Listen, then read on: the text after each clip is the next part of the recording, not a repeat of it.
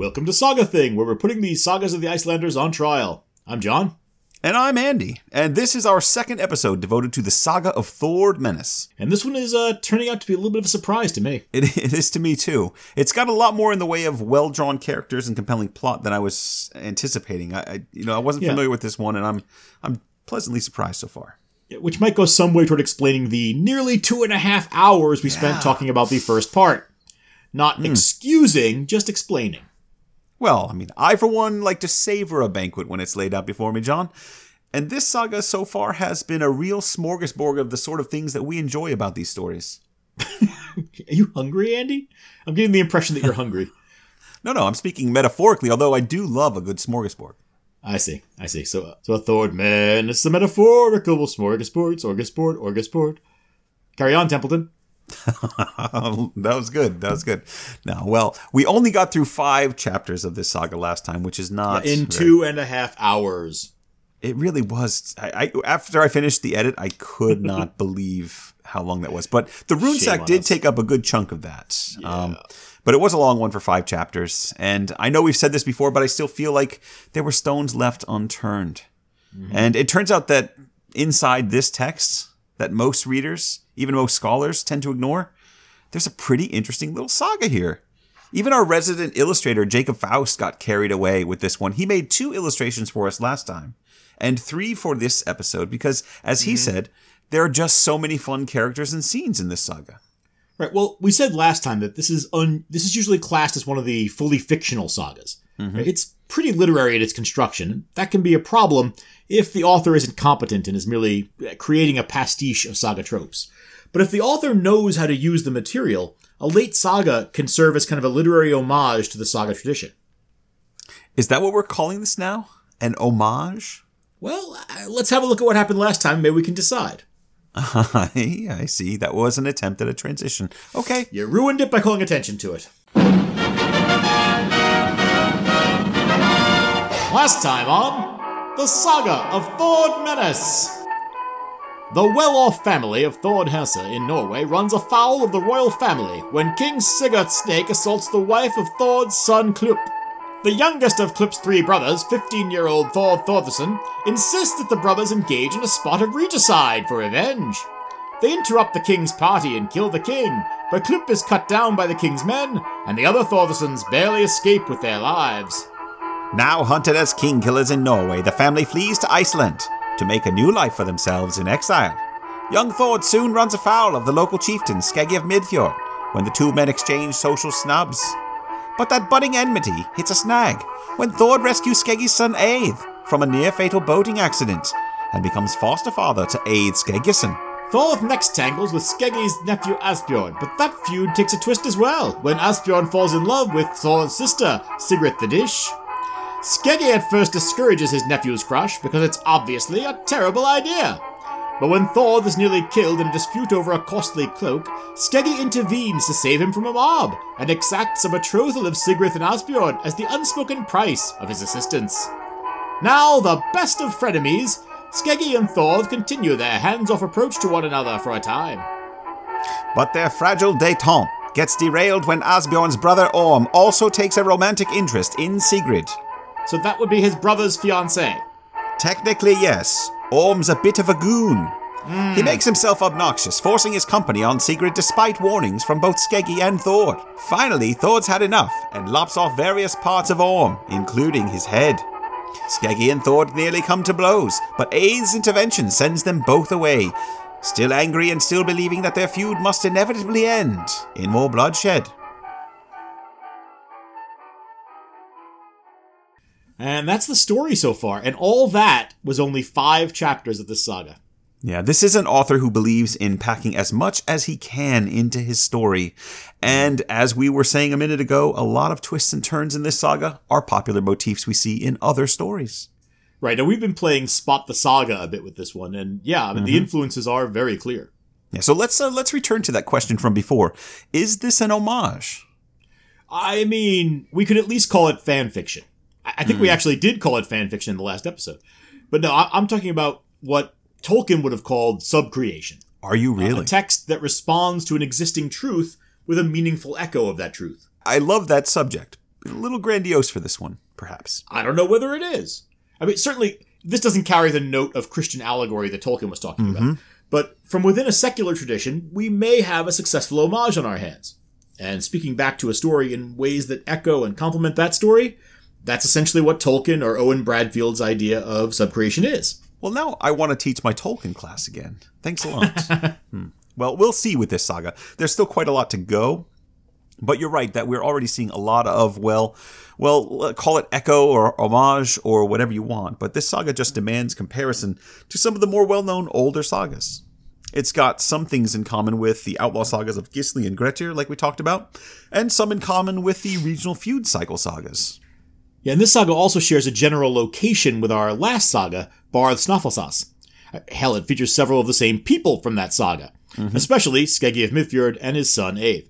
Yeah. Now, in Barth's saga, Skeggi is the guy who had the ambiguous relationship with Barth's daughter Helga. This is something I didn't even realize, to be honest, until we were recording last episode. Rather embarrassing. Well, you know. I mean, if you've seen one Skeggi. And then Barth took revenge by befriending that Skeggi's son Eave, and seducing Skeggi's daughter Thordis, which produced a son, Gest, who would eventually die of having his eyes gouged out by his father after converting to Christianity. Yeah, that was such a strange saga. Yes, it was. And I think we'll be able to see just how much of it seems to float over the top of other stories told about this region, based on which families do and don't get mentioned in this saga. Okay, but hang on, though. Before we dive in, there's something else that I think we need to bring up here. All right, dazzle me. Well, I don't know if this is going to be dazzling. It's manuscripts. I might think that's dazzling, but I'm a very specific audience. Well, it's just that I think Thord Saga gives us a chance to talk about something that we usually skip over in our drive to get started on the storytelling. So, Okay. So what you want to talk about are the two different manuscript traditions for Thord Saga. Yeah. You see, many sagas exist in multiple written forms, and sometimes the stories they tell are quite different. And even when they're not, the little differences do add up. This is something that, medievalists and classicists need to pay attention to when working. Certainly even early modern scholars need to pay attention to variations within the manuscript traditions. So there's a lot of invisible work when you're reading a text from one of these eras, a lot of invisible work done by editors and translators in deciding which manuscripts to privilege over the other ones.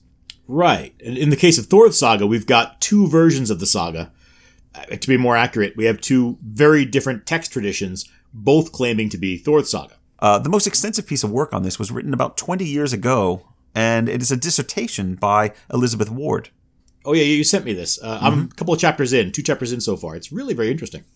Yeah, it is. And part of Ward's argument is that scholars tend to be more interested in a perfect version of a text than the ones we've actually got on the paper or on the vellum. It's what she calls the supra saga. Yeah. Now, as she explains, there's a danger of becoming so focused on the idea of a pure or perfect version of a saga that the actual physical text that we have is treated like a pale shadow of the quote-unquote original.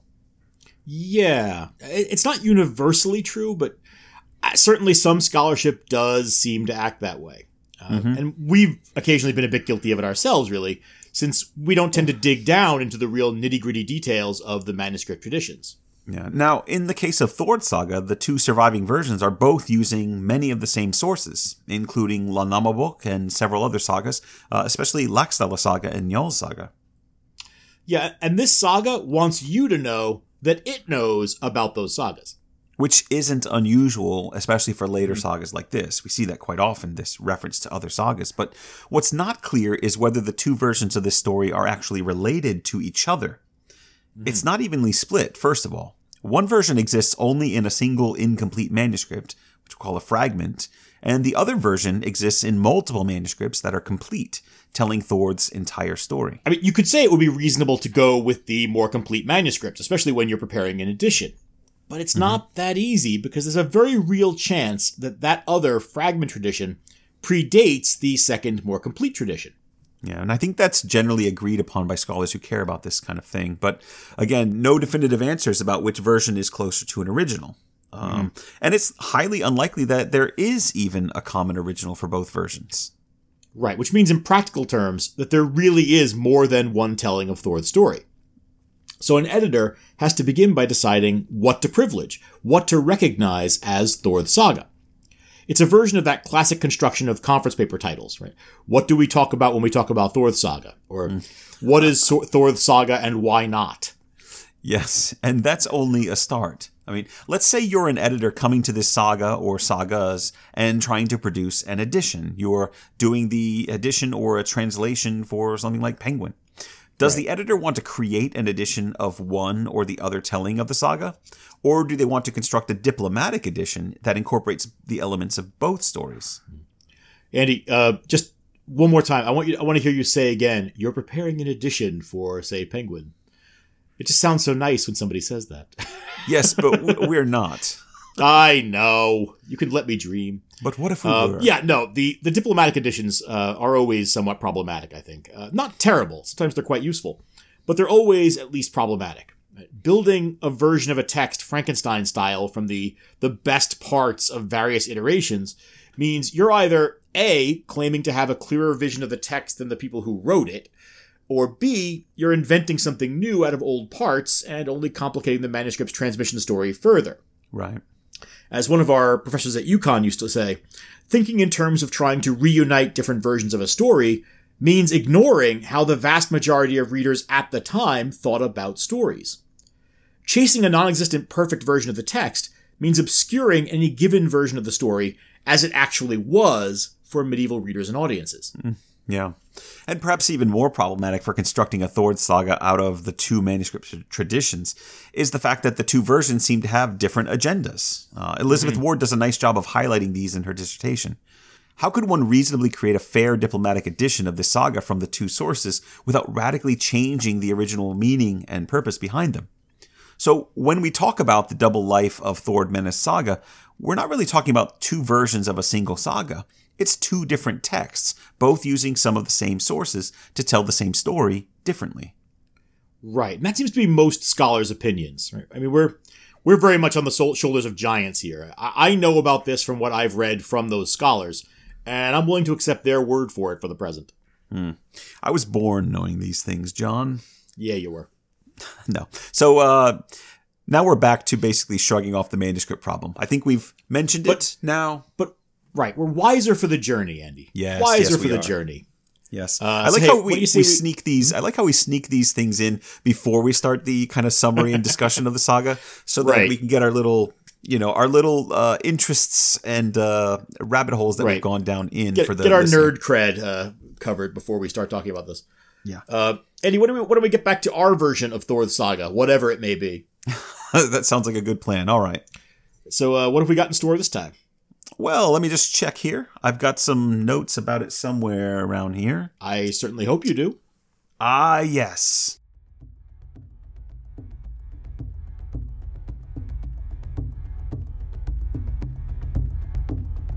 In this episode, Thord Menace leaves his farm at Ost to travel east and away from the troubles in Midfjord. But word of Orm's untimely demise spreads quickly, and soon he's being pursued by Orm's family and business partners, who are all eager to avenge their fallen kinsman. As one ambush follows quickly on the heels of another, Thord Menace will have to stay on his toes. Perhaps with the help of some new friends, like Thorhall and his pretty wife Olaf, he'll manage to stay alive just a little longer. Will any of Orm's kinsmen have what it takes to catch Thord and put him down? How many men will Thord cut in half? And will he be able to resist the healing touch of the lovely Olaf? Find out as Sagathing takes on The Saga of Thord Menace, Chapter 6 to 9. All right. So, essentially, this episode is just going to be a conga line of people trying to kill Thorth in revenge for the death of Orm. Yep. I think I'll forego the pleasure of further keen encounters of our wits in the interest of getting underway. That's a lot of words to say. Let's get started. Part 9. A friend in Dreedy is a friend indeedy? Look, I know I should hate that, John. That's really stupid. But I love it. I genuinely love it. Ah, thank you. Thank you. I appreciate that. So that means we have to leave it in? Also, part 9? Right. How did we get to part 9 already? Oh, I don't know, Andy. The sections got a little away from us last time. I think we actually needed multiple tries just to get started, which probably I'm gonna blame ran you up for our that. numbers. But let's not waste any more time. Let's jump in. So in this section, a small group of men are going to try to kill Thord Menace. You can get used to hearing that, everyone. But first, this part of the saga begins with the disconcerting news that it's time to introduce more characters into the story. Yes, and that's literally what the start of chapter 6 says. Yeah, and the next few paragraphs give us about a dozen new people to keep track of in 5 different places. That's crazy. So I think we're just going to introduce them very briefly. Briefly is key here. We can offer more details as they become relevant. All right, so here goes. The first family is a good farmer named Thorvald of Enghild. Thorvald is skilled in the healing arts, and he has 2 sons, Einar and Bjarni. Now we've also got Ozur, the Gothi of the upper half of Skagafjord. Ozur's yet another of Skeggi of Midfjord's nephews. He does have a lot of them. He does indeed. Now this one, Ozur, is a difficult man. He's arrogant, unpopular, unreliable, and deceitful. We're not supposed to like him, obviously. What's not to like? Well, even his dog doesn't like him, John. It doesn't actually say that, but it's probably true. Let's see. We've also got a Hiltendal farmer named Kalf. Kalf's got a farm named after him, Kalfstadr, and is considered an accomplished man. All right, and then we've also got Thorhall of Miklaber and his wife Olaf Hrolfsdottir. Thorhall's a boastful swaggerer who's known to lack courage, and everyone thinks that Olaf is a little bit too good for him.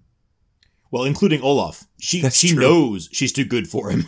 As indeed she is. She's an attractive and strong-minded young woman, and everyone in the area knows that she was married to this much older man, Thorhall, because of money.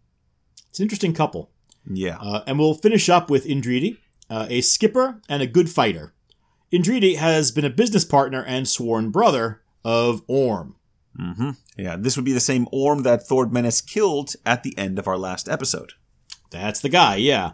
The one who was harassing Thord's sister Sigrid. But despite Indridi's bad taste in business partners, he's got a reputation as a decent man. He's arrived in Iceland and is expecting to leave soon on another voyage when he learns about Orm's death. Yeah, he learns about it because Skeggi sends a message that Indridi should come at once if he wants to take a hand in avenging Orm's death. Well, I mean, that's not a good idea. And not a good idea for who? For whom? Well, for Skeggi. He's got to know this is a dangerous thing for him to do. Oh, yeah. I mean, I guess it is. So, yeah, just to remind everyone, to catch you up, it's been a while. Skeggi has been held back from acting against Thord Menace because Skeggi's son, Eith, is Thord's foster son. Right. And he's more than just a foster son. He's also indebted to Thord for saving his life when Eith nearly drowned, and then for giving him the short sword Gamla's gift. Yeah, and he considers himself an ally to Thord, and he sided with him against his father when they're in conflict. And as we saw at the end of our last episode, Skeggi simply can't attack Thord without his son being caught in the crossfire. Kids today. Yeah, but the point here is that Skeggi's had to be very careful to avoid getting his son killed. Right. So goading Orm's business partner into going after Orm is a terrible idea. Even if they are kinsmen, Indridi doesn't care about Eith. Like, at all. If Indridi attacks Thor, then some punk with a nice short sword gets in the way. There's no reason not to kill him. Yeah, I understand Skeggi's urge to call on Indridi, but he has to know that this puts Eith in a bad spot, and I have to assume that Skeggi urges Indridi to avoid Eith if he can. Maybe, but the saga doesn't say anything about that. Well, either way, Indridi wastes no time at all. When he gets the message, he rushes off to find Thor as quick as he can. He takes 4 of his crewmen with him, 2 well-armed Icelanders, and 2 skilled Norwegian fighters. And the 5 of them begin searching the district for Thor. 2 Norwegians, you say? Yeah, their names are... hang on a second. Sigurd and Thorgrim. We should make sure we remember those names. Yeah, no, their names are red in shirt. It's been a while since we've had some good old-fashioned Norwegian companions. Yeah, well, it's possible these 2 aren't going to be in the saga for long. It's possible these 2 shouldn't buy green bananas. But all right, now we get to one of the great split-action pieces that are a hallmark of saga writing. Because while Skeggi is riling up Indridi and setting him loose, Thorth and Eith have been busy. Eith tells Thorth that he should leave the district right away, and Thorth says, "I'll heed your advice, but I don't think much of leaving my home." Yeah. And Eith says, "You'll have to put up with it for now. I know my father's resolution. He'll be determined not to let you stay in the district with things as they are between you." Yeah, so Thord takes this advice, but he won't let anyone travel with him so that they won't be in danger if there's any trouble. He just grabs his weapons, jumps on his horse, and he's off. Alone. That's important. He's alone. Not really a good idea in this situation. Nah, not the best one ever. But he's not just riding around randomly. He's going to visit Thorvald the healer, the farmer. Yeah, the guy who we mentioned earlier. The one with 2 sons. So does this imply that they know each other? Well, funny story there. No. They've never met. Weird. At all. In fact, Thorth has to travel with a guide just to find the way to Thorvald's farm. So it's pretty clear they're not close. So this is an odd choice then. Thor's trying to get clear before Skeggi can kill him or hire someone else to do the job. So why go see this guy in particular? Well, Thor's not a fool, for one thing. He knows there may be some violence in his short-term future.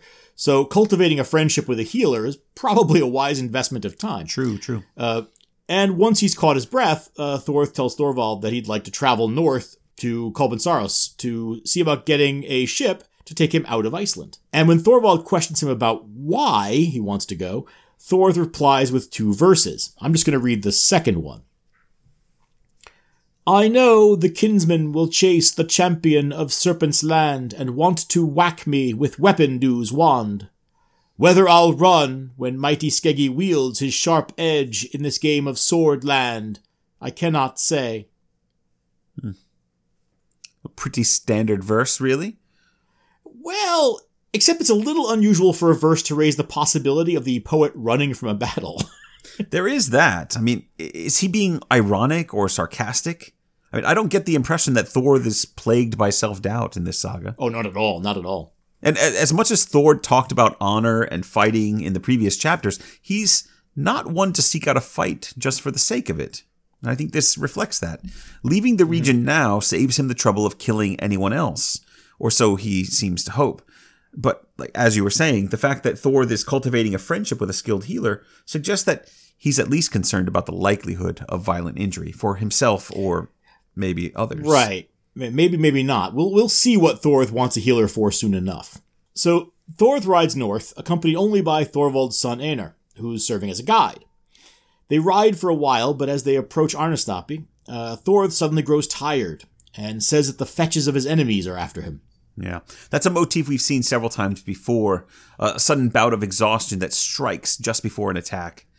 Usually they blame it on the Disir or the family spirits of your enemies. Yeah, now the problem with this for me is that this is a really kind of out there moment for this saga, right? This is a saga that really doesn't have a lot of supernatural moments at all. Right. It's a very strange kind of moment to have him suddenly overcome by what he thinks are the spirits of his enemy's family. But the narrative just kind of passes it by, right? Maybe it isn't thought of as being all that supernatural, right? It's just a part of saga lore. Either way, as Thor wilts, the narrative flips back to Indridi and his posse, who come riding from the north toward the same pass that Thor has just crossed. And it's not long before they spot 2 men resting on the side of the path. And now the narrative comes back to Thor, who's spotted Indridi at the same time that they've spotted him. Thor watches him for a minute and says, "Who are those men?" And Einar, Thor's guide, says, "Well, if the one with the red shield isn't Indri, Orm's foster brother, then I don't trust myself to recognize a man." Aha. Well, it may be that Indridi intends to fight me. Now, what sort of help can I expect as far as you're concerned? "Oh, well, I'm not really a fighter, and I can't stand the sight of blood. So..." Yeah. Okay, that's not great. No, he doesn't say that. I mean, No. Einar definitely says he doesn't like the sight of blood, but I don't think he says that's not great. Yeah, no, he just grumbles about Einar being a coward and gets his weapons ready. I was going for the gist. You got the gist. Speaking of getting the weapons ready, we do get a detailed description of both Thorth and Indri's war gear in this saga. See, Thor has a shield and a helmet for protection, and he fights with a sword in one hand and a spear in the other. And Indriði has his red shield, a cool helmet, an oversized krukspjot, or a barbed spear, and he also carries a sword. So this is a fairly well-balanced fight. Except that Indriði also brought 4 more guys. Well, And Thor's got Einar, who's squeamish about blood and doesn't carry weapons at all, as far as I can tell. Yeah, it's actually kind of an interesting thing to find someone in the saga who just knows himself and says, nope, squeamish non-combatant over here. Go on. Yeah, no, I agree it's interesting narratively. It's just a little awkward for Thor. Definitely, but there's no time to dwell on it because the two sides have already reached each other, and Indriði calls out, Thor, could you tell me what's keeping Orm? Orm? Oh, he bought himself a little place on Midfjarnes. Good one, Thor. I like it. You'll be winning yourself a notable witticism trophy if you keep that up, Thor. I got to tell you. Uh-huh. That's gold. Now, Thor, after once he's gotten that off his chest, Thor does tell Indriði about the killing, and then adds, and you're hardly likely to get a better chance for revenge than you've got right now. And that's about it for the Battle of Wits. Sigurd the Norwegian, who's fighting with a spear, leaps ahead of the others and stabs at Thor, but his spear deflects off the shield and sticks in the ground. Sigurd stumbles slightly, and Thor comes over the top of the spear straight at him, chopping Sigurd in half above the hips. Pretty good stuff. Cuts him in half horizontally. Yes, he does. I think you mentioned last time that this is kind of Thor's signature move. Right above the hip bones thing, yeah. This is already the 3rd time we've seen him do that, and we're only in Chapter 7 of this saga. Mm-hmm. And it also means we've got a dead Norwegian companion. Mm-hmm. And Thor's just getting started. One of the Icelanders, a man called Thorfinn, then stabs at Thor from the side. He manages to chop off a large crescent from Thor's shield, but Thor spins and hacks off the Icelander's leg right above the knee. 2 down, 3 to go. Right, and at this point, Thor taunts Indriði, goading him to fight harder if he hopes to avenge his partner. And so Indriði charges. The two of them are very evenly matched. They battle ferociously for several minutes. Both men take serious injuries. But finally, Thor cuts Indriði down and leaves him, as the saga tells us, with his wounds gaping on the ground. Yeah, it's not exactly clear what Thorgrim the Norwegian and the other Icelander have been doing this whole time. But now Thor attacks them where they stand, and both men are quickly killed. That's quite a day's work. Yeah, he's been busy. Once the battle's over, Thor collapses to the ground himself and begins binding his wounds immediately because he's taken several serious blows and he's bleeding badly. Yeah, not as badly as Indriði, who's actually still alive somehow. Oh, the man had gaping wounds. Gaping wounds. How alive is he? Somewhat alive, I guess. He's not quite dead yet, I think is the phrase we usually use. I'm not sure what the survival rates are for men in the sagas with multiple gaping wounds, but I'm guessing it's not high. Well, then this is Indriði's lucky day. Yeah. Once Thor ties all his own parts back together, he staggers over to Indriði and says, "So, do you think you'll live?" "I think there's some hope of it if a healer sees me." Yeah, and a big flashing sign reading "Plot Point" drops from the sky with great fanfare. Yeah. But Thor's not doing plot work today. He just loads Indriði on a horse and leads the horse back to Thorvald's farm. Yeah, and that's the picture that we have from Scarpe the Illustrator. Right. This time around. So if you go to our show notes, you'll see a picture of Thor standing there with Indriði on the horse. There's also barely quite a few standing himself. Yeah. Yeah. Now, we'll skip a few details here, but the upshot is that this is the Miracle Max moment. Right? He brings him to Thorvald, who's able to heal Indriði. But Thor chooses to follow his original plan, and he doesn't wait around to be healed. He heads north to find a ship. Mm-hmm. And meanwhile, Indriði is grateful to Thor for not leaving him to die with the rest of his crew. Right, which is, a morally reasonable position in one respect. But it does mean now that Indriði owes Thor the huge debt. And he pays that debt by switching sides. Just like that? Just like that. He is now a charter member of the Thor Menace Action Team. I guess it makes some sense. Thor could easily have left him to die, so, Yeah, and this is something of a pattern that Thor is trying to develop. Remember in our last episode, Thor gained the loyalty of Eið Skeggisson by rescuing him from death. Mm-hmm. So he kind of is surrounding himself with people who owe him their lives. We'll have to keep an eye on that. But for now, Indridi proves his newfound loyalty by telling Thorth where he can find another healer once he gets up north. Yeah, and there's another thing. Now that Indridi has turned informant, he tells Thor that he wasn't the only one looking to avenge Orm. The Gothi, or chieftain Ozur Arngrimsson, who is yet another of Skeggi of Midthjor's nephews, is also looking for revenge. And he's got far more men and resources than Indridi had. Yeah, Thor's getting popular. For a given value of popular, anyway. Yeah. And so Thor rides off again, and by riding gingerly, he manages to get to the farm at Miklaver at Osland, up north. And this is where Indridi had told him to go. And that's where he sees the farmer as he rides onto his property. Okay, yeah, this is Thorhall. Thorhall has heard of Thorth, and mostly what he's heard is that trouble follows this guy. He asks a few questions of Thorth, but conspicuously does not invite him inside. Yeah, Thorhall's not the kind of guy to go looking for trouble, but he does eventually realize that Thorth's badly injured. But when he points it out, Thorth just says, "It's only a few scratches, no big deal." The man's got multiple sword and spear wounds. "'Tis but a scratch." Yeah, 'tis rapidly approaching a critical level of blood loss, actually. That's a good point, actually. Thor's ridden a long way without getting medical attention at all. Yeah, well, fortunately for him, Thorhall's wife Olaf comes out of the farmhouse. And unlike Thorhall, who's perfectly happy to casually pass the time of day, Olaf actually insists on helping Thorth, who again is still leaking from various places.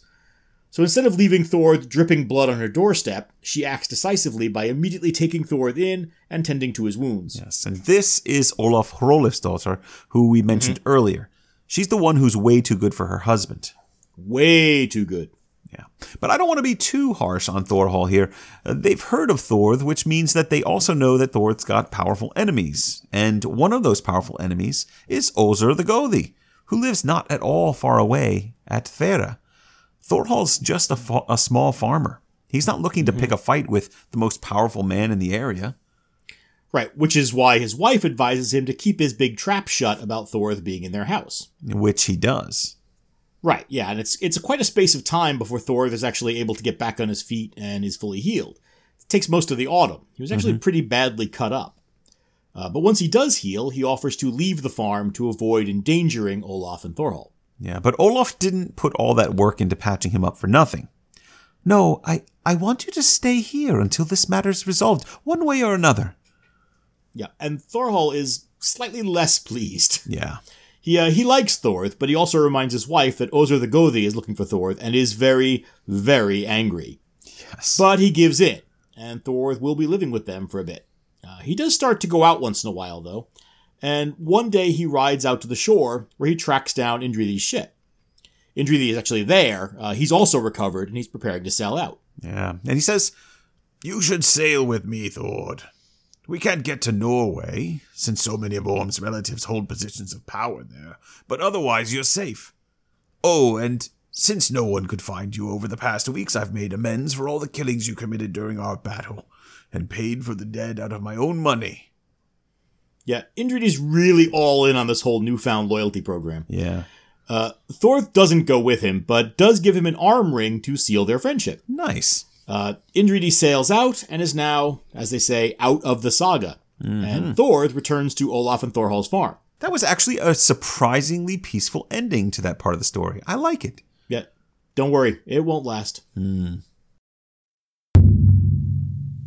Part 10. May the odds be ever in your favor. So here's a change of pace, Andy. In this section, a small group of men are going to try to kill Thord Menace. Well, if at first you don't succeed, etc. I'm not sure if that applies here, since nearly everyone who tries ends up dead. And that's more or less the end of trying, really. Trying in the broader collective sense, John. These are team players, you see. There's no I in ambushers, one might say. That is phonemically accurate. Phonemically. There's also no I in collateral damage, which is probably a more accurate description of most of these triers. Wait, I should probably think that through. Is there? There's no I in collateral damage. There's not, no. So let's meet this round of would-be assassins, shall we? Who's on stage? Right. Word gets around that Thorth is living at Olaf and Thorhall's farm, despite I thought they were supposed to be quiet Thorhall. about it. I know, but, people talk. People like to whisper. You know that Icelandic grapevine we talk about. So most people who learn about this are actually happy about it, and Thorth makes a few friends in the neighborhood. One gives him a horse called Svidgrimr. Another, Karl from Karlstadr, invites Thorth and Thorhall to attend his Yule party. We love a good Yule party around here, don't we? We do, and so does Thorth, who accepts the invitation happily. But as he and Thorhall are getting ready to leave, Olaf tells him to watch out. She says, "Take special care because Ozer from Thera is looking for you. He's vowed to avenge Orm." Now, Thorth says he plans to attend anyway, and Thorhall then chimes in. "You'll find that I lack neither common sense nor cunning if Ozer should turn against you." Olaf isn't impressed by the voice or the How are we substance impressed? Are of we his impressed comment. with that? Oof. She says, no, I mean, again, I'm just doing basically a man's voice for Olaf, so, who am I to talk? Olaf says, "Thorth, I don't think you should set much store by Thorhall's wisdom or initiative, but go ahead and try his courage out from time to time as you need to." Madam, be sure we haven't abandoned our strategy of resilience, even if there should turn out to be no small difference in the size of our forces. "To hell with your boasting, Thorhall. Oh. Thord, I advise you not to count on my husband's valor." Well, this is turning a bit awkward. Thorth just clears his throat and mumbles, "He'll prove himself reliable, I'm sure." See, what I enjoy about this is the build-up and the inner workings of this little family. All we know at this point is that Thorhall says he'll be a help to Thorth, and Olaf clearly thinks he's pretty useless, and she knows from experience. But we don't actually know which of them is right. At least not yet. Now, if you turn this into a Schrodinger's cat reference, I may or may not have to kill you. Well, there's only one way to find out, isn't there? Hey! Hey! See, I set him up, you knock him down. All right, the trip to Karlstadr is uneventful, and the Yule party is a great success. But not everyone at the party is happy about Thorth being there. Someone, I don't actually believe we ever find out who, is there spying for Ozer. Ozer calls his cousin Hafthor, a skilled fighter named Orn, and 15 other men, and all 18 of them ride out to ambush Thorth. 18. That's a lot of men. Yep. That's a couple tons of men there, John. Can we do that? Are we measuring attack parties in tons now? Can we list them in stone? In hundredweight? Cubic footage of water displacement, perhaps? Ooh, hogsheads. I've always wanted to measure something in hogsheads. A lot of men is the point, especially to kill just one guy. Well, I mean, that many men does seem intended to make a point. It's sort of a, we will grind you into a thin paste kind of statement. And 2 tons of attackers apparently make a dent in the local dreamscape because Thord has himself a prophetic dream the night before his trip home. He sure does. Now, let's see if you can interpret this one, John. Oh boy. Thorth dreams of 18 wolves that attack his traveling party. Most of his men are killed, but Thorth himself kills many of the wolves and is just getting the upper hand on the largest wolf when he suddenly wakes up. Oh boy. Okay, so this one is pretty straightforward, especially since the author didn't leave anything to chance. He literally just told us about the 18 guys Ozer's riding out with to kill Thorth. Yeah, and you know he used wolves in the last dream. Yeah, the one about the the one that mix up your dream sequences here, buddy. It's I know, a little repetitive. Yeah. Anyway, so Kalf hears Thor's dream and tries to dissuade him from traveling because Kalf can interpret dreams pretty well. No, but Thor's not having any of that. Or at least send some spies ahead on the road, maybe. What for? No, it's fine. More men, at least? I mean, Kalf can send some more men with him. Maybe that. Ridiculous. Not to be thought of. So at some point, Kalf just gives up and lets him go. And Thor's not alone, though. One of Kalf's farmhands, a strong man named Hall, joins along on this journey. As does a farmer named Eyvind, who was another guest at the party. And he kind of hit it off with Thor. So we got a couple guys with him. Right. And he's also got 5 of Thorhall's servants with him. And, of course, he's got Thorhall himself. Thorhall, The man who might or might not be useful in a fight. Not a great epithet, but, that's 9 men altogether. We'll just leave it at that. And Calf's also sent a spy on ahead. Yeah, I thought we agreed that was unnecessary. Why is the spy going up? Calf disagreed. Oh, okay. He decided differently.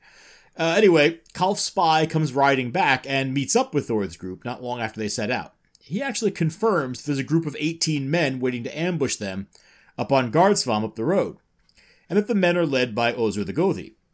And Thorth just says, this is a chance for you men to test your boldness and your skill in arms. And Thorhall speaks up. Oh, he talks like like that, right? Like an old prospector. Yeah. It's not a good idea to fight them, as there are so many of them.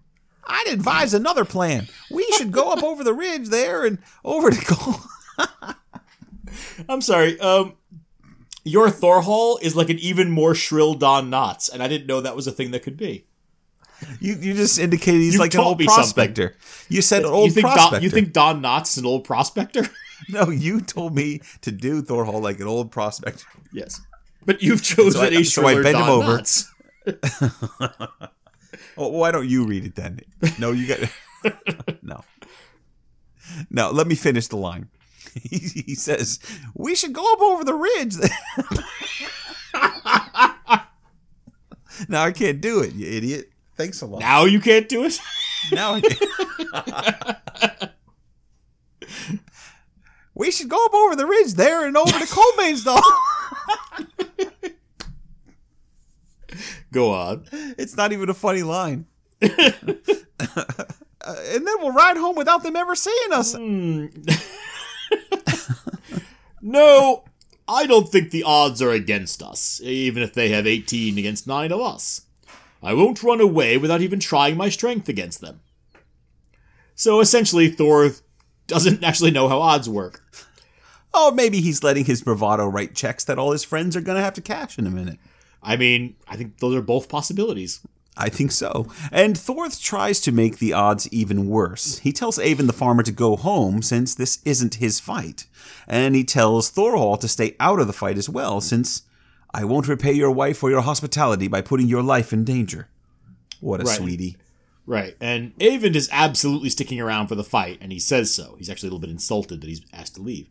Thorhall, though, says, all right, if that's the way you want it. And he beats feet to the back of the group with great, almost unseemly haste. The rest of the group then race to a rise on the edge of the path, where they start piling rocks for a defense.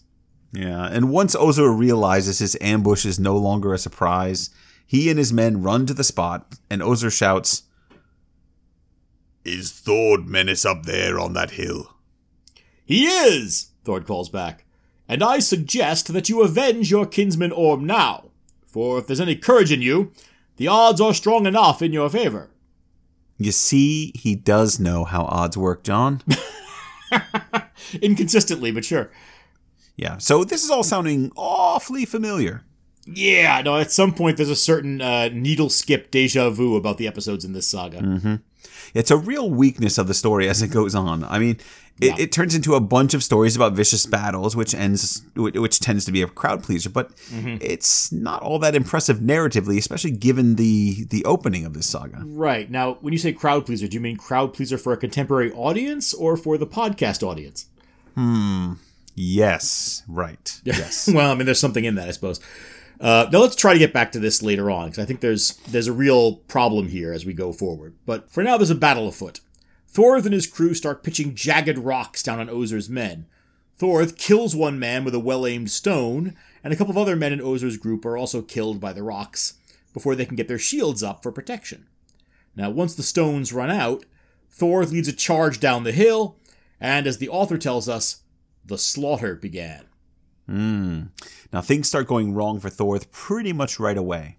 Thorth attacks Hafthor, Ozur's cousin, but Orn the champion slashes at his thigh and cuts him badly.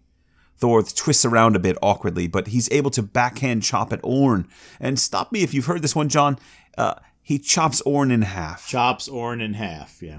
That's what it says, yes. Yeah, while off balance and standing on a badly slashed leg. That's the story, and I'm sticking to it.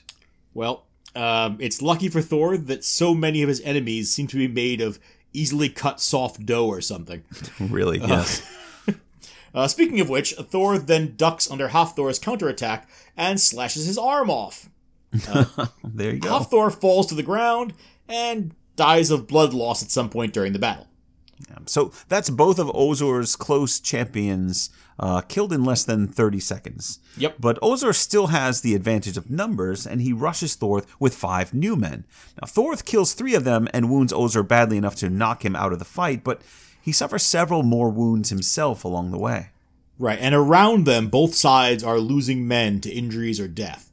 Eventually, everyone has taken wounds, and 14 men altogether are dead. 9 of Ozor's men, and 5 of Thor's.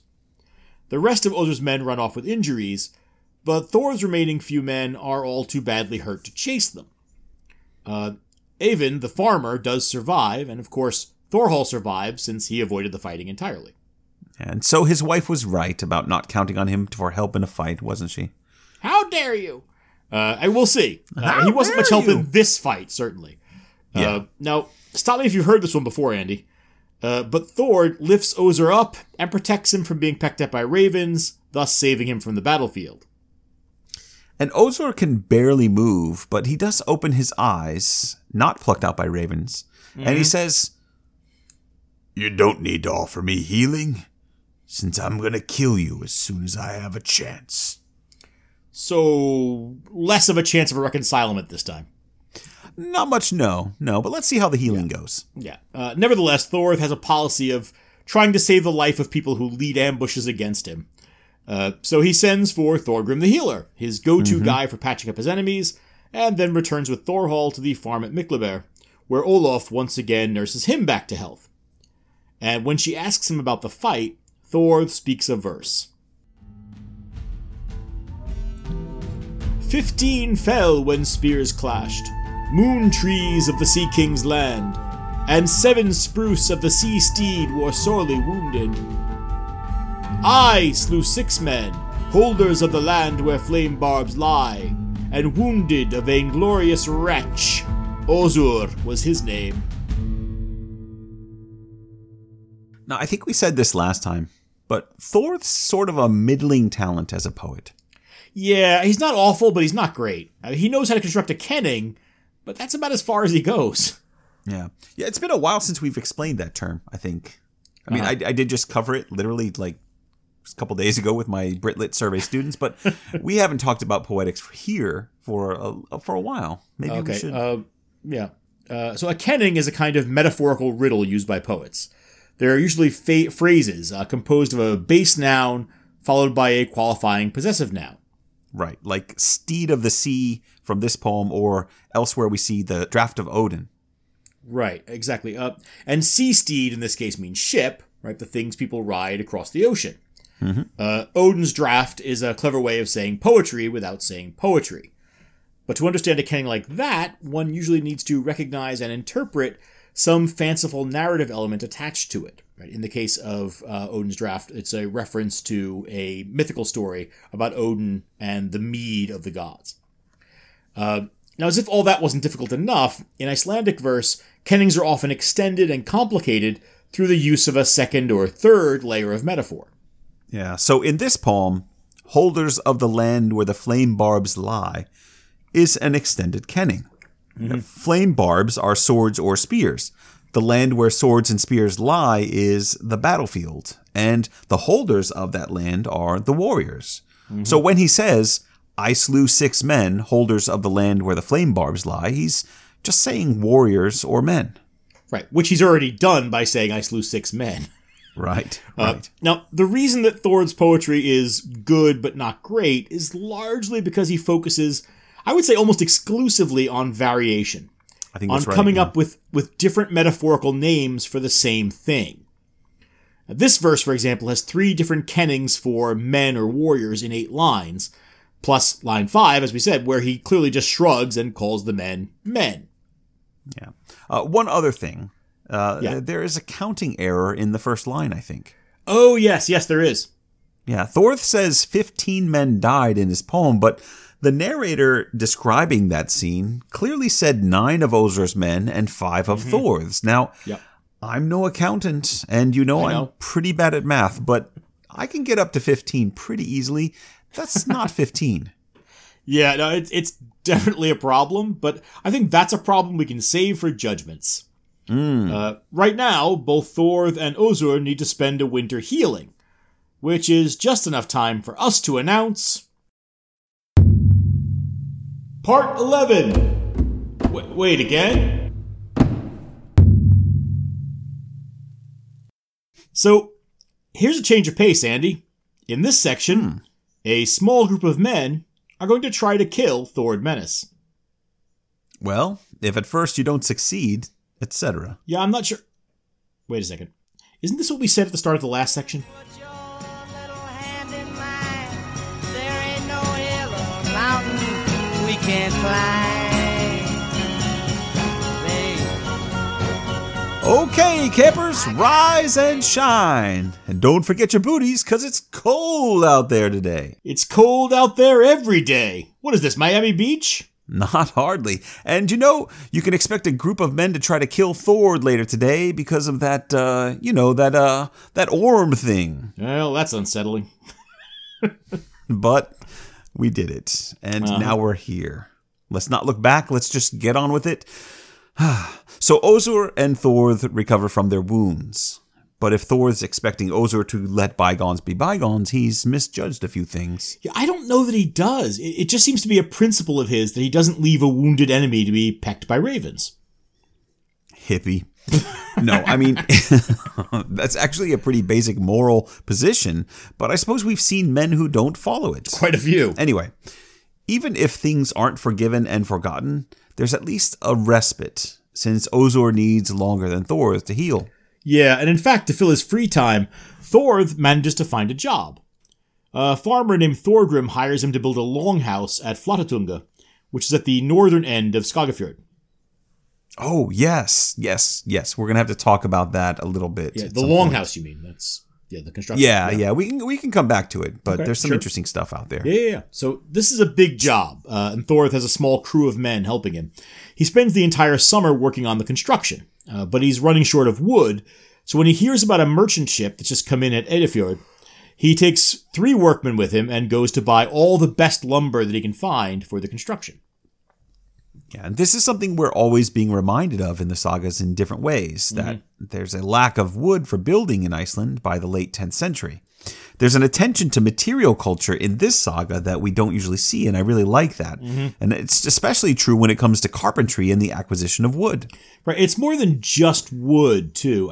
Overall, the theme of dearth, of barely scraping by, that theme comes up over and over again. For all that saga authors looked back on the saga age with nostalgia, they often didn't shy away from just how difficult life was. Yeah, well, it works out for Thorth on this occasion, right? A well-timed ship, and he's got all the lumber he needs. And in fact, he's able to get so much wood that he needs a caravan of horses to lug it all back to the farm. Right. Now, keep in the back of your mind that Thorth specifically went there looking for the best wood. He's being very particular about building this hall. Yeah, and he seems to know when the good wood is arriving, or else he keeps an ear to the ground for news of ships bringing supplies of good wood. Right. He likes his good wood. I do think there's something to the idea of knowing it in advance. There would have been a fair amount of traffic shipping goods between Norway and Iceland, and being able to provide a regular, reliable shipment of wood arriving around the same time each year, that would almost create its own clientele. Yeah, but it doesn't need to be announced in advance, right? No. I mean, by the late 10th century, you've got new waves of immigration and virtually no domestic wood supplies. The market for wood had to be fierce in Iceland. Oh, no. Yeah, absolutely. I'm just speculating. I mean, the sagas don't usually tell the stories of people who do a competent job of being reliable merchants, though, so it does have to be speculation. Yeah, that lacks a certain something. Yeah, it lacks narrative tension is what it lacks. Yes, join us for the saga of Bjorn the Fair Dealer. Yes, essentially, yeah. But okay, so Thorth is leading this lumber caravan back to Flatatunga, but he doesn't actually get all the way back to the farm. Because just as they're coming within sight of home, as they're passing along the gravel banks of a shallow river near Norduradal, A dozen men leap out of hiding and charge toward them. Thord recognizes the leader as Ozur, who's now fully recovered from his injuries. And hey! An ambush actually worked! Sort of. Ozur isn't exactly Francis Marion here, John. They jump out a little early, and Thorth not only sees them coming, he has time to dismount. Time to get his shield in position. Time to tell the 3 workmen that they don't need to put themselves into danger on his account. But all 3 men say they'd curse any man who stood aside when Thorth needed help, and they all dismount and grab their swords as well. And then the ambushers arrive. Okay. Yeah, I see your point. It's not a flawlessly executed plan. But I'm still counting it as an ambush. Partly because Thorth does too. He says, Ozur! You haven't give up ambush... You haven't give up? Don't you give it up. He says, Ozur! You haven't given up ambushing me, eh? I thought you'd remember our last meeting better. I told you then that I'd never be well disposed toward you if I lived. And I plan to fulfill that promise. And the 2 sides crash together. Thorth acts quickest, running his spear through one man, while half a dozen others rush at him. Thor's 3 workmen take on the others. Yeah. Meanwhile, from a hill not too far away, a shepherd sees the battle, and is pretty sure that he recognizes Thorth and Ozur among the combatants. He then runs to Flatatunga and tells Thorgrim, the guy that Thorth is working for. Right. Tells him about the fight, and then Thorgrim rushes out with 9 men to break up this fight. Right, but by the time they get there, things are grim at the riverbank. There are bloody and hacked corpses everywhere. All 3 of Thorth's companions are down and dead, but so are all of Ozur's 11 men. It's just Ozur and Thorth left standing, and Ozur has suffered several injuries. When he sees reinforcements coming, Ozur breaks away, leaps on his horse, and rides off. Yeah. So 14 more men have died. 14, yeah. This feud is racking up quite a body count. Yeah, no, it is. And everything else goes the same way as the last battle. A mound is raised over the men who fell. Thorth composes a B-level verse recounting the action, and Ozur goes off to lick his wounds. Yeah. And Thorth, who seems to have gotten through this battle without any serious harm, stays on and finishes the longhouse that he was building. And it's a good one. The saga author makes note of this. He writes, "It was a remarkably strong structure, and was still standing when Eöl was bishop at Holar." Right. Now, he's talking about Eolfson's tenure, which is probably not long before this saga gets written down. We're gonna talk about that a little bit later, I think. You can't threaten me with a good time, John. So Thorth finishes the hall, and when it's done, he accepts an escort from Thorgrim and his 9 farmhands back to Thorhall and Olaf's farm at Miklabær. Ozur sees them pass by his land, but he's lost so many men in that ambush that now he can't really muster enough on the fly to attack 11 armed men. Well, now to your point, that's why you don't jump out of hiding 50 yards away from the person you're trying to kill. Exactly. Now, when Thorth returns to the farm, we're told Thorhall gave Thor the warm welcome back, and his wife an even better one. Right. Now, that's essentially the saga author nudging you in the ribs and waggling his eyebrows at you. Yeah, this is the first hint that Thor and Olaf may have feelings that go beyond cordial friendship. Say no more. But if there's any hanky-panky, say no more. You like healing, do you? Aye, say no more. Only the best would, huh? Say no more, say no more, say no more. But if there is any hanky-panky, it's all happening behind a discreetly closed door, and we never hear any word of it. Now, are you trying to start a rumor? Because you got to be careful. Am I Olaf's a married woman. Well, let's just see how this plays out. Part 12. Oh God, not again. So, here's a change of pace, Andy. In this section, a small group of men are going to try to kill Thord Menace. Well, if at first you don't succeed, etc. Wait, wasn't this what we said at the start of the last section? Little hand in mine. There ain't no hill or mountain we can't climb.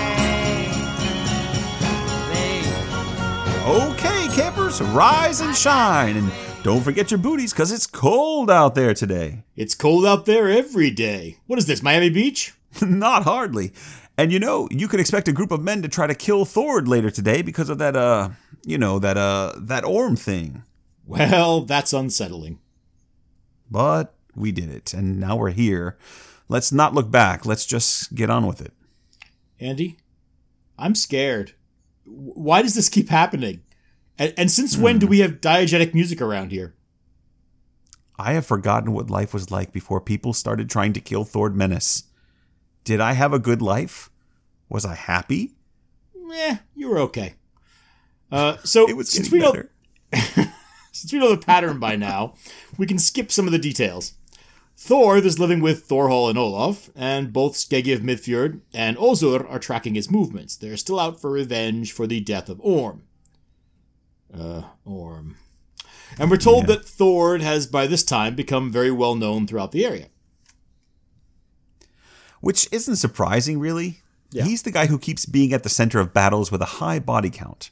That sort of thing gets a fellow noticed around Iceland. Yes, it does. Around most places, to be honest with you.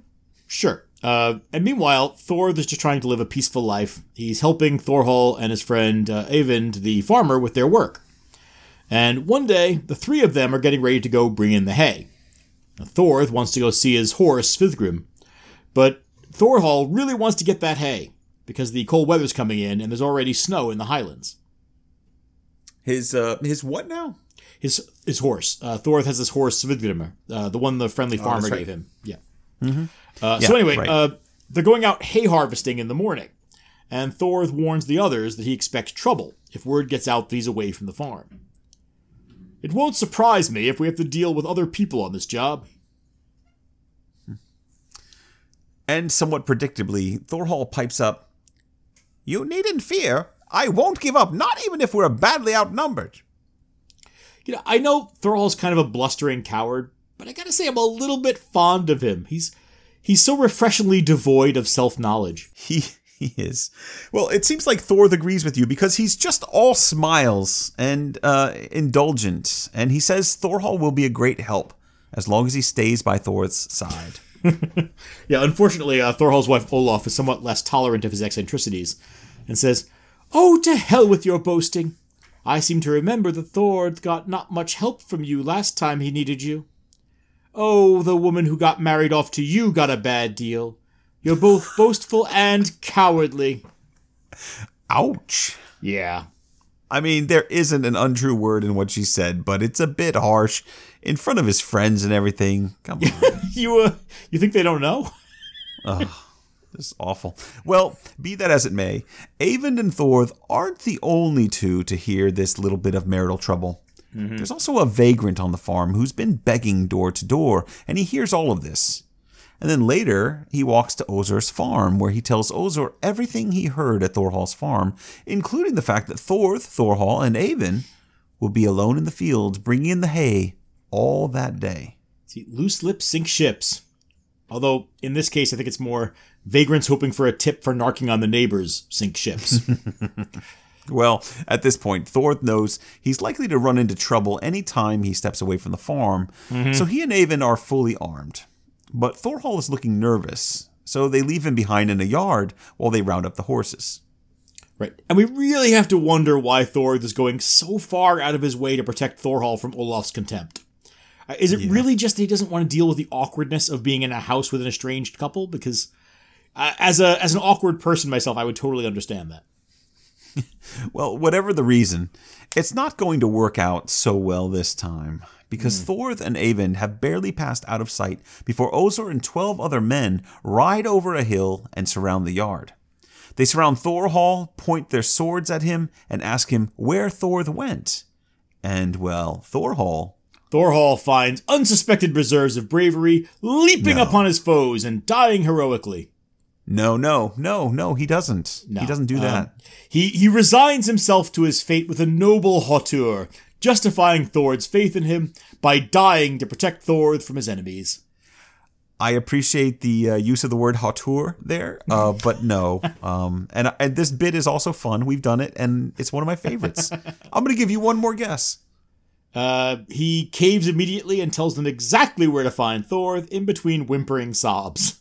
That sounds like the Thorhall we know and love. Yeah. Yes, that's what happens. Now, in fairness to Thorhall, 13 men with swords is a lot to face down when you're not armed.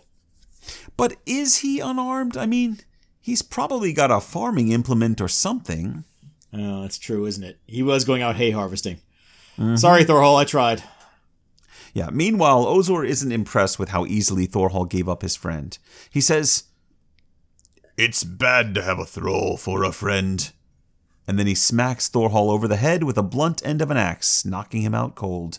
Donk. And then he and his latest crew of killers rush off after Thor and Eyvind. And the narrative now does that perspective switch that this author likes to use in tense situations. Yeah. Thor and Eyvind up on an icy, hilly slope now look down and see a crowd of armed men coming up after them. The two of them climb up onto a crag, a rocky ledge, just as Ozor and his men arrive. And Thor calls to him, "You're putting an awful lot into killing me, Ozor. It wouldn't be a bad thing, I think, if you paid consequences for that. I think we won't both escape with our lives this time." Well, I had no plan to let you get away with your deeds any longer anyway. So that works for me. And with that, the 13 men rush the crag. Huh. In related news, Rush the Crag is the name of my new Irish Cayley band.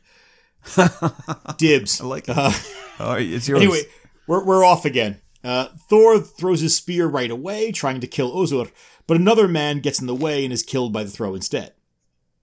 Meanwhile, Ozor's men are moving fast, and they're up and around both sides of the crag before Thorth can do anything else.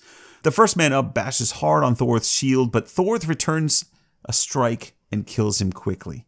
The next man is barely up over the ledge before Thor slashes him from shoulder to heart. Oof. And then the third man climbs up.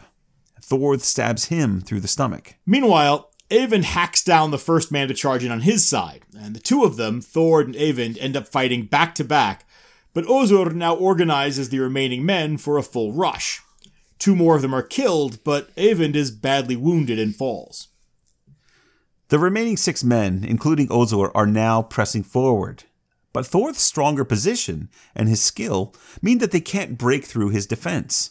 Right, and at this point, Thor calls down, "It's over, Ozorkin! I have the high ground!"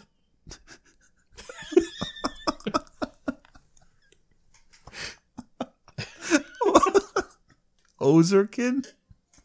Ozorkin. He does not say that. He might as well. As much as I would like to say that line was taken from this saga for Star Wars, no. Right. That's not what he says. Yeah, no, what he says is, "It's not going so well for you 6 right now. If I were you, Ozor, I'd do something to make it look less like I was using these men as a shield. I think you alone should attack me and avenge your kinsmen and all the disasters you suffered from me."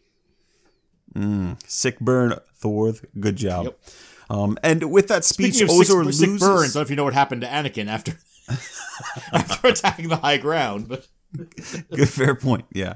Now, after that speech, Ozor loses his composure completely.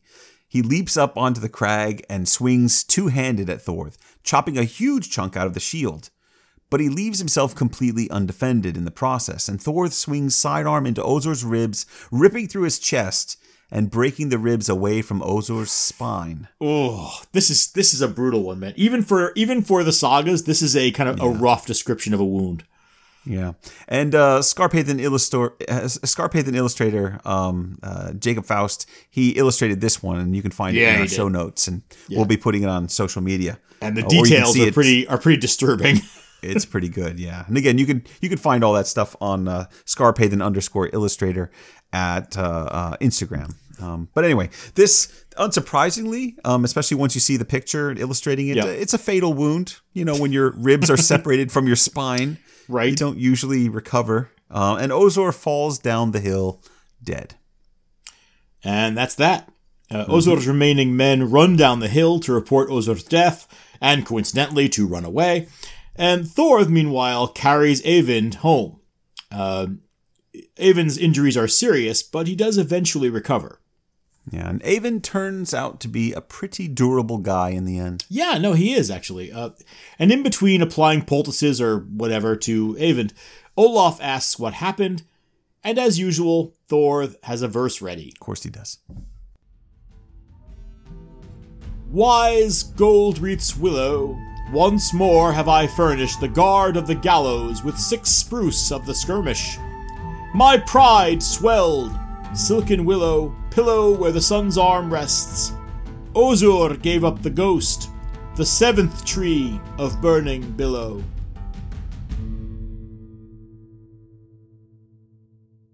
Again, he's a passable poet. Not as much variation that time. He's a little more creative, but he does still literally just say what happens. Yeah, still, yeah. There's one kenning in there I kind of like, Guard of the Gallows, which I know in the translation we're using is glossed as Othin, but which I think is more likely to mean Raven, Guard of the Gallows. But otherwise, Thor's got a tendency to repeat his themes and terms.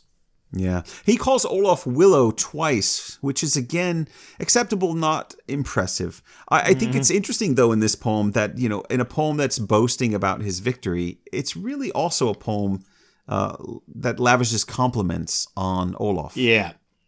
Again, you're determined to sully the good name of this married woman. I don't know what you're referring to. Now, we should also point out to bring our, I guess, qualified praise of this poem back a little bit. Thor also uses a kenning for both Olaf and Ozur that is essentially interchangeable. He calls Olaf the wise Goldwreath's willow and the silken willow where the sun's arm rests. Right? Both of those are kennings that break down to a metaphor for gold ornament and the person, the woman, as the tree it rests on. But then he calls Ozur the tree of burning billow, which breaks down in exactly the same way.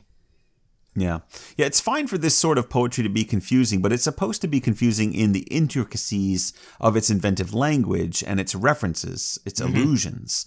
Not confusing because it's not specific enough. Right. But Olaf doesn't seem to mind. Or at least if she does, she doesn't make a big deal of it. She likes his poetry. Oh my goodness. Olaf would be entirely justified in bringing you to court for slander. Okay, now, well, let's just see how it all plays out then. Right. Now, at some point in this story, Thorhall comes wandering in with a big lump on his head. Yeah, we may not know how Olaf feels about Thor's poetry, but we can be pretty sure we know what she thinks of her husband at this point. Oh yeah, we don't need to guess at this, because she makes it clear that she's not impressed with her husband. Especially when he admits he gave up Thor's whereabouts, which, you know, I guess 10 out of 10 for honesty. Thor actually has to step in to stop her from divorcing him on the spot. He says that Thorhall's actions were entirely understandable, and he blames everything on Ozur. It's a pretty generous attitude to take toward a guy who nearly got you killed. Hey, Thor's a generous guy. I know we didn't much like him during the first episode, but he's turning out to be an impressive fella. We didn't like him entirely because of the voice you gave him. You ruined him. I mean, I'm just glad he grew up. And his voice is finally settled down a bit, and now he can too. Oh, well, good. But he can't really. No, he's not done yet. Ozur may be dead, but unbelievably, there are still more people out there who want to avenge Orm's death for some reason. It's kind of amazing. I mean, Orm was a terrible person. Remember, he tried to steal his own brother's fiancée. It's almost it's a plot device. Yeah, just like that, right? I mean, I understand the demands of honor and all that, but at some point you have to ask whether a guy like that was worth all this bloodshed. Well, I mean, it is self-sustaining, right? I mean, that's the problem of the feud mechanism. Every time Thor kills more men to avoid being killed, he increases the honor debt of his enemies and pushes them to greater lengths to get revenge. Yeah. Now, in the worst case scenario here, and this is getting pretty close to worst case in this saga, a death spiral is created. Right? The fewer active fighting men there are left in a given kin group, the more desperately those survivors need to end the feud successfully to avenge all their lost allies. Yeah, and of course, now we have to add Ozur to the list of honor debts. Right, and now with both of them needing to be avenged, everyone in the region is looking at Orm and Ozur's most prominent relative to come after Thor. And that means Skeggi of Midfjord's coming back into our story. All right. At this point, we've kind of been able to put them aside. Aev and Skeggi have kind of taken this episode off. But at this point, the deficit of honor between his family, between Skeggy's family and Thor, is so great, he's not going to be able to ignore it any longer, even if his son Aed gets in the way. Yeah, but that's not happening this time. Yeah. This time, I think we're going to leave Thor standing around awkwardly while Olaf and Thor all try to work out their marital difficulties. Well, hang on. Before we turn off the lights and roll off the carpet, we said earlier we were going to talk about the hall, that longhouse at Flatatunga. Oh, yeah. Yeah. You want to do that? I think we'll both have something to say, but you can kick things off. Well, let's start this off by saying that this was prompted in part by Kauri Trulinius, one of our super listeners. Kauri sends us interesting notes from time to time, often with some useful insights from an Icelandic perspective. Which is a perspective we both appreciate and need. Yeah, absolutely. So Kauri contacted us to ask if we'd be talking about the medieval wood carvings at Flatatunga. Hello there, Kauri. And the answer is sure, yes, and sort of. Because when you dangle something as interesting as this in front of us, well, we're always suckers for the bait. So, yeah. Thanks, Kauri. So, have we now transitioned into the listener rune sack? Is that what's happening? Yes, that was our transition into the listener rune sack. Now, there's enough to say here that this is probably our only rune sack offering for the episode.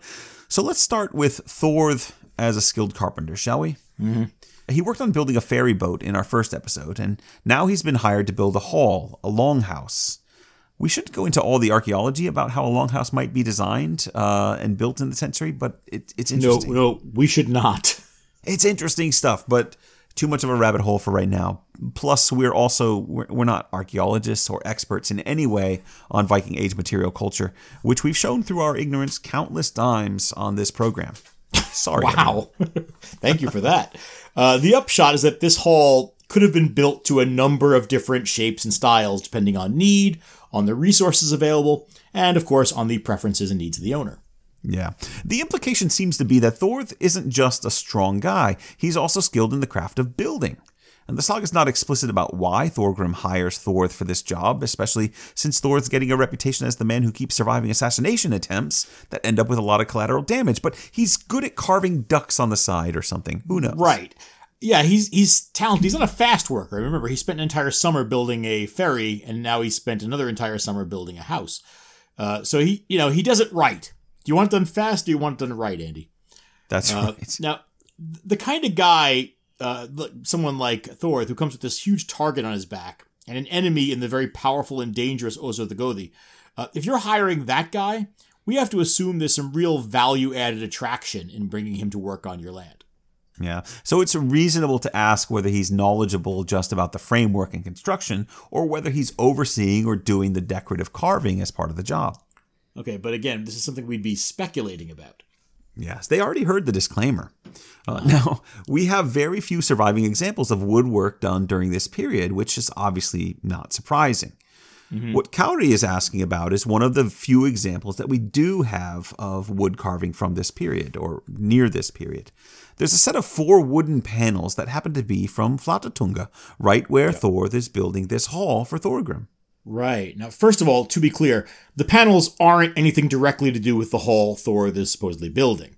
They're from at least a couple of generations later, and they're usually associated with a church or a cathedral, not with a longhouse. Yeah, no. But a lot of what we can say about the panels might be considered sort of a context evidence for the sort of work Thorð might be putting into decorating this hall. Yeah, unfortunately, there isn't too much we can say about the panels at all. And I want to really underline that medieval art is not one of my specialized fields of study. It was conspicuously absent from my graduate school career, and my reading on the subject since then can charitably be called spotty. Ah, John, since when has ignorance ever stopped us? It is unkind. It's not unfair, but it is unkind. So yeah, the Flatatunga wood carvings are the set of 4 carved panels. They're fragments of a larger carved piece that has to kind of be reconstructed with use of imagination and comparison to other kind of Byzantine style carvings from that period. And we know that they were stored for centuries as part of a larger set of carvings, but the rest of the collection was destroyed in a fire in the late 19th century. They've been dated to probably the early 11th century, and the best guess is that they were church decorations, possibly from the original cathedral built at Hólar. Yeah, I've actually seen them. They're on display at the National Museum in Reykjavik, and they're really very cool. They are, yeah. They're not overly ornate or complicated, though. No. I mean, they're done in this sketched, slightly cartoonish style, which is a familiar aesthetic all over Western Europe around this period. Anyone who's looked at like 10th, 11th century art is familiar with this look. Obviously, they're very Christian in theme as well, which is not surprising given the Catholic decoration thing. Yeah. Honestly, you'd be forgiven for passing by them in the museum if you didn't know their significance, but they're a rare example of Saga Age carving art, and they show a sure understanding of contemporary iconography. You mean continental iconography? Yeah, broad Western Christian practice, yeah. If the dating to the early 11th century is right, and I think it is, that's interesting. Right. It shows this us is something. right after the conversion. I think that we should note that. Or just a little bit later, yeah. Now, this is something that other people have gone into in much more depth. Gudrun Harðardóttir, Thora Kristinsdóttir, Eric Schneid all have done much more interesting things about this than we're going to be able to do. Right? They have great things to say, and their work is worth looking at. As I always like to say, we'll probably try to put up a few of those things on the website. But, maybe. What? No. What we can say for now, having read that material and kind of, again, standing on the shoulders of giants, is that the panels offer support to the idea that Icelanders were conversant with trends in continental art and in continental decoration, or else that these panels were carved somewhere else and then brought to Iceland. Yeah, and of course, either one of these is possible. Yeah, for me, the first option is more likely, I think. We know Icelanders are getting everywhere in this era. Of course they knew what was happening in other parts of Christendom in the 11th century. It's entirely likely that domestic craftsmen would have been hired to produce carvings for the cathedral, or for a longhouse for that matter. Sure. Yeah, the second part does raise an important point, though. Icelanders were in constant need of imported wood. We saw that in this episode and in the last episode as well. So it's reasonable to suggest that they were importing worked wood as well. Perhaps pre-carved material which could go into the making of a building or into the decoration of a constructed building. And Scheid makes the point that there are signs of haste in the carving's techniques, which suggests a project being completed in situ or with a time limit at least. Look at you, in situ. Now, I certainly don't think we have to conjecture that entirely. I think there's some evidence here. Remember in the first part of the saga, we saw that a heap of rafters were available for sale at a ship's bazaar. Not lumber, rafters.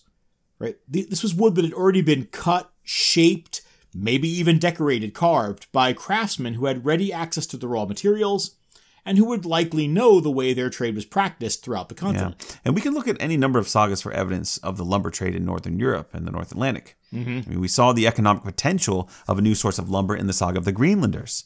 And ships to and from Norway working the lumber trade are pretty regular part of the Saga Age stories. Yeah, and there's a pretty wild history to this hall that Thor's building as well. The Flatatunga Hall. Yeah, we haven't gotten to the second one yet. We'll talk about that in the next episode. The saga author tells us that the hall was still standing in the 14th century. Yes, the episcopate of Eilfsson. He was bishop in the 1330s. And I made a note of that, obviously. That's not coming off the top of the dome. You don't have the entire succession of bishops memorized? Not all of them. Maybe just the first two. Sure. You're only human. Okay, so the hall is supposed to be still standing when this saga is written, or thereabouts, because the saga is written, we think, in the 14th century. Well, there's a 17th century writer, Arngrimur the Learned, who's an important figure in the history of Thor's saga. This is the guy who read and described the fragment version of the saga that we talked about at the beginning of this episode. He made something of a study of it, and he includes an observation. The remains of Thor's carvings, which decorated the parts of houses, are still visible in Iceland 600 years later. It's interesting. Now, as Elizabeth Ward says, this is a pretty bold claim for the ability of residual material culture to bear witness to the past. Yeah. So really, what we can say is that Arngrimur knew of some woodwork that, by reputation regionally, was associated with the work of our saga protagonist, Thor the Menace. Right, exactly. For me, this is Egil's skull all over again from Egil's saga, right? It's a surviving object that is proof that the sagas are true, but the description in the sagas is what leads to the object being associated with it in the first place. It's not that it can't be evidence, but it's a closed system. It's circular reasoning. We don't actually get any outside confirmation of the material that we're looking at. But our story doesn't end there because of another figure, a 19th century antiquarian named Sigurður Vigfusson. Now, we agreed we weren't going down a rabbit hole on this one, but here we are. Honestly, we aren't. There's so much about the material culture stuff that we're only just scratching the surface on here. Little scratched, hasty carvings in situ, if you will. That's right. In situ stuff. But okay, last thing. So in 1892, Sigurður Vigfusson wrote about examining a hall at Flatatunga, which was supposedly, at least in part, the hall that Thord Menes built there 900 years earlier. And he says that the oldest wood beams are remarkably thick, with an unusual red color to them. Okay, now, so this is bringing us back to the saga. Thorth was sourcing specifically high-quality wood for this hall that he's been building. Yep, and Sigurður even suggests that the wood might have come from a special royal forest preserve in Norway. That's a big claim. But as Ward points out, he really wants to have it both ways. Sigurður strongly suggests that Thorð built the hall, but elsewhere he admits that most scholars doubt that Thor's saga is based in any kind of historical reality, as we saw in our first episode. All right, so we're left with a real hall, which might or might not be the same one as described in a probably fictional saga, with special wood selected by a man who most likely didn't even exist. Yep. Nothing like ending with a whimper. You know, this is turning into one of those sagas that ends up being less than the sum of its parts. The repetition of battle sequences is pretty deftly handled, I think, but it's still repetitive, as we've suggested in this episode. It might go over well with an audience on a first hearing, but when you start digging into it, well, I don't know that there's really all that much depth there once you get out of Midfjord. Yeah, I think I agree, but I'm going to play devil's advocate for a minute here. These episodes are similar, yes. But we said in the first episode that a mark of quality in the late sagas specifically is how well they ring the changes on familiar themes. These episodes aren't exactly the same. Each battle certainly resembles the last, but the details keep changing. Take Thord's habit of showing mercy to the leader of his enemies. That works out with Indriði, but Ozur just uses this deliverance from a mortal wound to go right back to trying to kill Thord. And Ozur learns about Thor's movement using the entire bag of tricks we know from other sagas across this episode. Logical reasoning, rumor, spies, accidental knowledge, everything. Yeah, I know. And I hate that you're making me do the argument for structure in the saga, but ultimately, John, there isn't enough separating these episodes for me. Again, I'm pretty sure I agree with you. I guess we'll see where we come down on this after the third and final part of this story in our next episode. All right. Great. Okay, time to wrap this one up, Andy. If anyone else has a question they'd like answered, where can they go to let us know? Well, you can email us at sagathingpodcast@gmail.com, or you can get in conversation with us on Facebook, where we are Sagathing Podcast, or find us on Twitter, where we are at SagathingPod, or check us out and leave us a message on our WordPress blog, which is sagathingpodcast.wordpress.com. Oh, and we've got the Instagram page, where we are Sagathing Podcast. Right. Or you can... Oh, no, not again. Andy, quick. We got to end this before a small group of men try to kill Thord Menes. All right. Thanks for listening, everybody. We're going to be back soon with the third and final episode of Thord Menes. In the meantime, thanks for listening. Bye for now. I got you,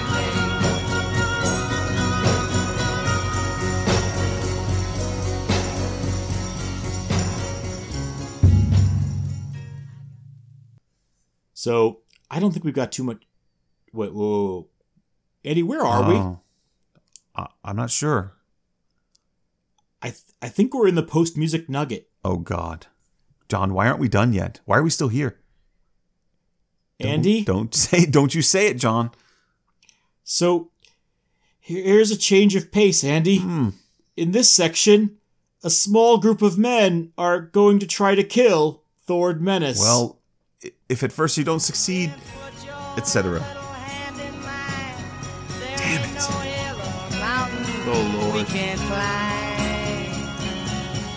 Babe. I got you, babe. I got you,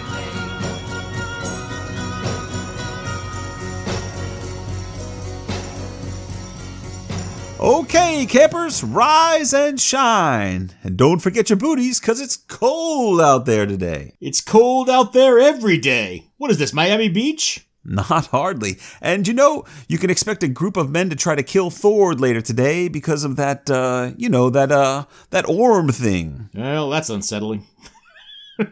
But we did it. And now we're here. Let's not look back. Let's just get on with it.